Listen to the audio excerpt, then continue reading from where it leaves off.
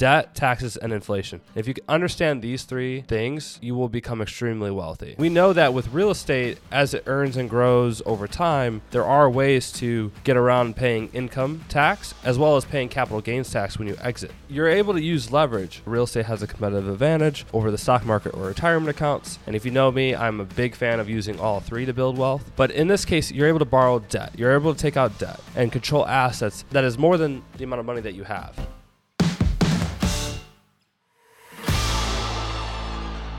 Welcome back, everyone, to the Learn Like a CPA podcast. I'm your host, Ryan Bakey, and today we're going to talk about a topic that's going to be the preceding conversation to a lot of the other podcasts I'm going to release over the next few weeks and months.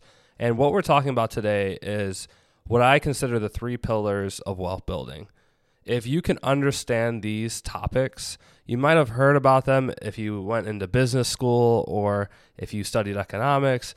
But to really take these three topics here, these three ideas, and see how you can build wealth with them, it's really eye-opening. So the three topics today, we're going to talk about debt, taxes, and inflation. Debt, taxes, and inflation. And if you can understand these three things, you will become extremely wealthy. I explain this as a framework because you have to utilize all three. Now, there's going to be some times where certain properties you may not use debt to acquire certain properties, or maybe you do 50% down, or you do 10% down, 20% down, doesn't matter. But understanding how all three of these relate with each other is going to help you build a lot of wealth. So when we talk about debt is the power of debt is you get to use somebody else's money. It could be the bank's money.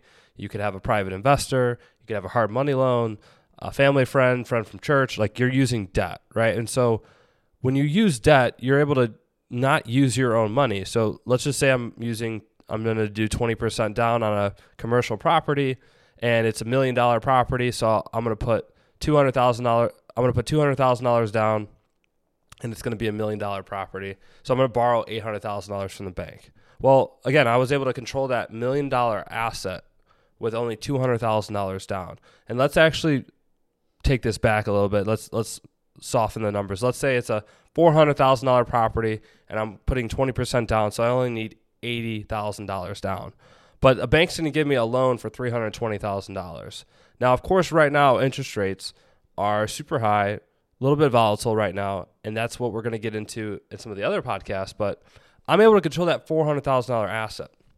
And the power behind this is that if I had normally $80,000 and I was investing it into the stock market, I was investing it into a retirement account, etc., there is, number one, there's going to be tax implications of that. And we know that with real estate, as it earns and grows over time, there are ways to get around paying income tax as well as paying capital gains tax when you exit. But that $80,000, if I was to take that $80,000 and put it in the stock market, I'm going to earn 8 to 10% per year, depending on who's in office. Just kidding. But I'm going to earn 8 to 10% per year on that, versus when I control the real estate, I earn that appreciation on that $400,000 purchase price. So you're able to use leverage. And we've already talked about why real estate has a competitive advantage over the stock market or retirement accounts. And if you know me, I'm a big fan of using all three to build wealth. But in this case, you're able to borrow debt. You're able to take out debt and control assets that is more than the amount of money that you have, right? Now, with that debt, what's powerful is you pay that debt off over time. Now, most of the time, if you're going to do a regular conventional loan, it's going to be a 30-year loan, a 30-year fixed loan. And that's what's super important. If you are doing loans right now, there's a lot of people out there that are trying to sell variable rate loans, ARMs, adjustable rate mortgages. You want to get into a fixed rate mortgage because that is more likely to be in your control, right? So a fixed rate mortgage. Now, what's powerful about this is number two, taxes. Because when I put that $80,000 down, I'm going to get a tax benefit. I'm going to get a tax benefit on that $400,000 purchase price. Very similar math. Like if I spend $80,000 in my business on expenses versus I use that $80,000 to buy a $400,000 property, I'm going to get more benefit to that than if I was to just shell out the $80,000. But when I say taxes, it's debt number one in year one, taxes number one in year one, because I'm going to get a tax benefit of buying that property in year one, and I'm going to save taxes in year one. So right away, any sort of return that I get on that rental property, I'm going to be able to boost my cash on cash return when I factor in the tax savings. So I got that debt and I control this asset. I'm getting tax benefits on the asset, and then I don't have to pay that loan off for a period of 30 years. And that's where inflation comes in, because with inflation, I borrowed that money in year one and I get to pay it back over 30 years. But by the time I'm paying that loan back, the value of that money is worth less. If you owe me $10,000 and I say, okay, I want it back in 2 years versus I want it back in 30 years, that's a totally different scenario. And I'm going to lose out, because by the time I receive that money over a period of time, it's lost its value. And so no other asset class can you take advantage of debt, taxes, inflation like you can in real estate, because again, debt, I'm able to control a larger asset. With taxes, I'm able to get tax benefits on that asset. And then with inflation, I'm paying that debt back. And we've talked about this before, about the idea of accelerated depreciation, and eventually, unless you die and pass away and leave your real estate to your beneficiaries, you do have to pay those taxes back in the form of what's called depreciation recapture. But you're paying it back at a later time, and inflation's eating away at that dollar. If I borrow $30,000 in year one and everything else is the same, and I pay $30,000 back in year 10, let's say year 10 is when I sell the property. This just happened for a client of ours. I win because I got to borrow $30,000 for 10 years, interest and penalty free. Now, I was explaining this to somebody and they said, well, hey, why would I play this depreciation game if I just end up having to pay it back over time? And I told him, I said, well, would you turn down an interest and penalty free loan for $50,000 and there's not a time frame on when you have to pay it back? That's essentially what accelerated depreciation is, and utilizing this debt, taxes, and inflation strategy, because you get to determine.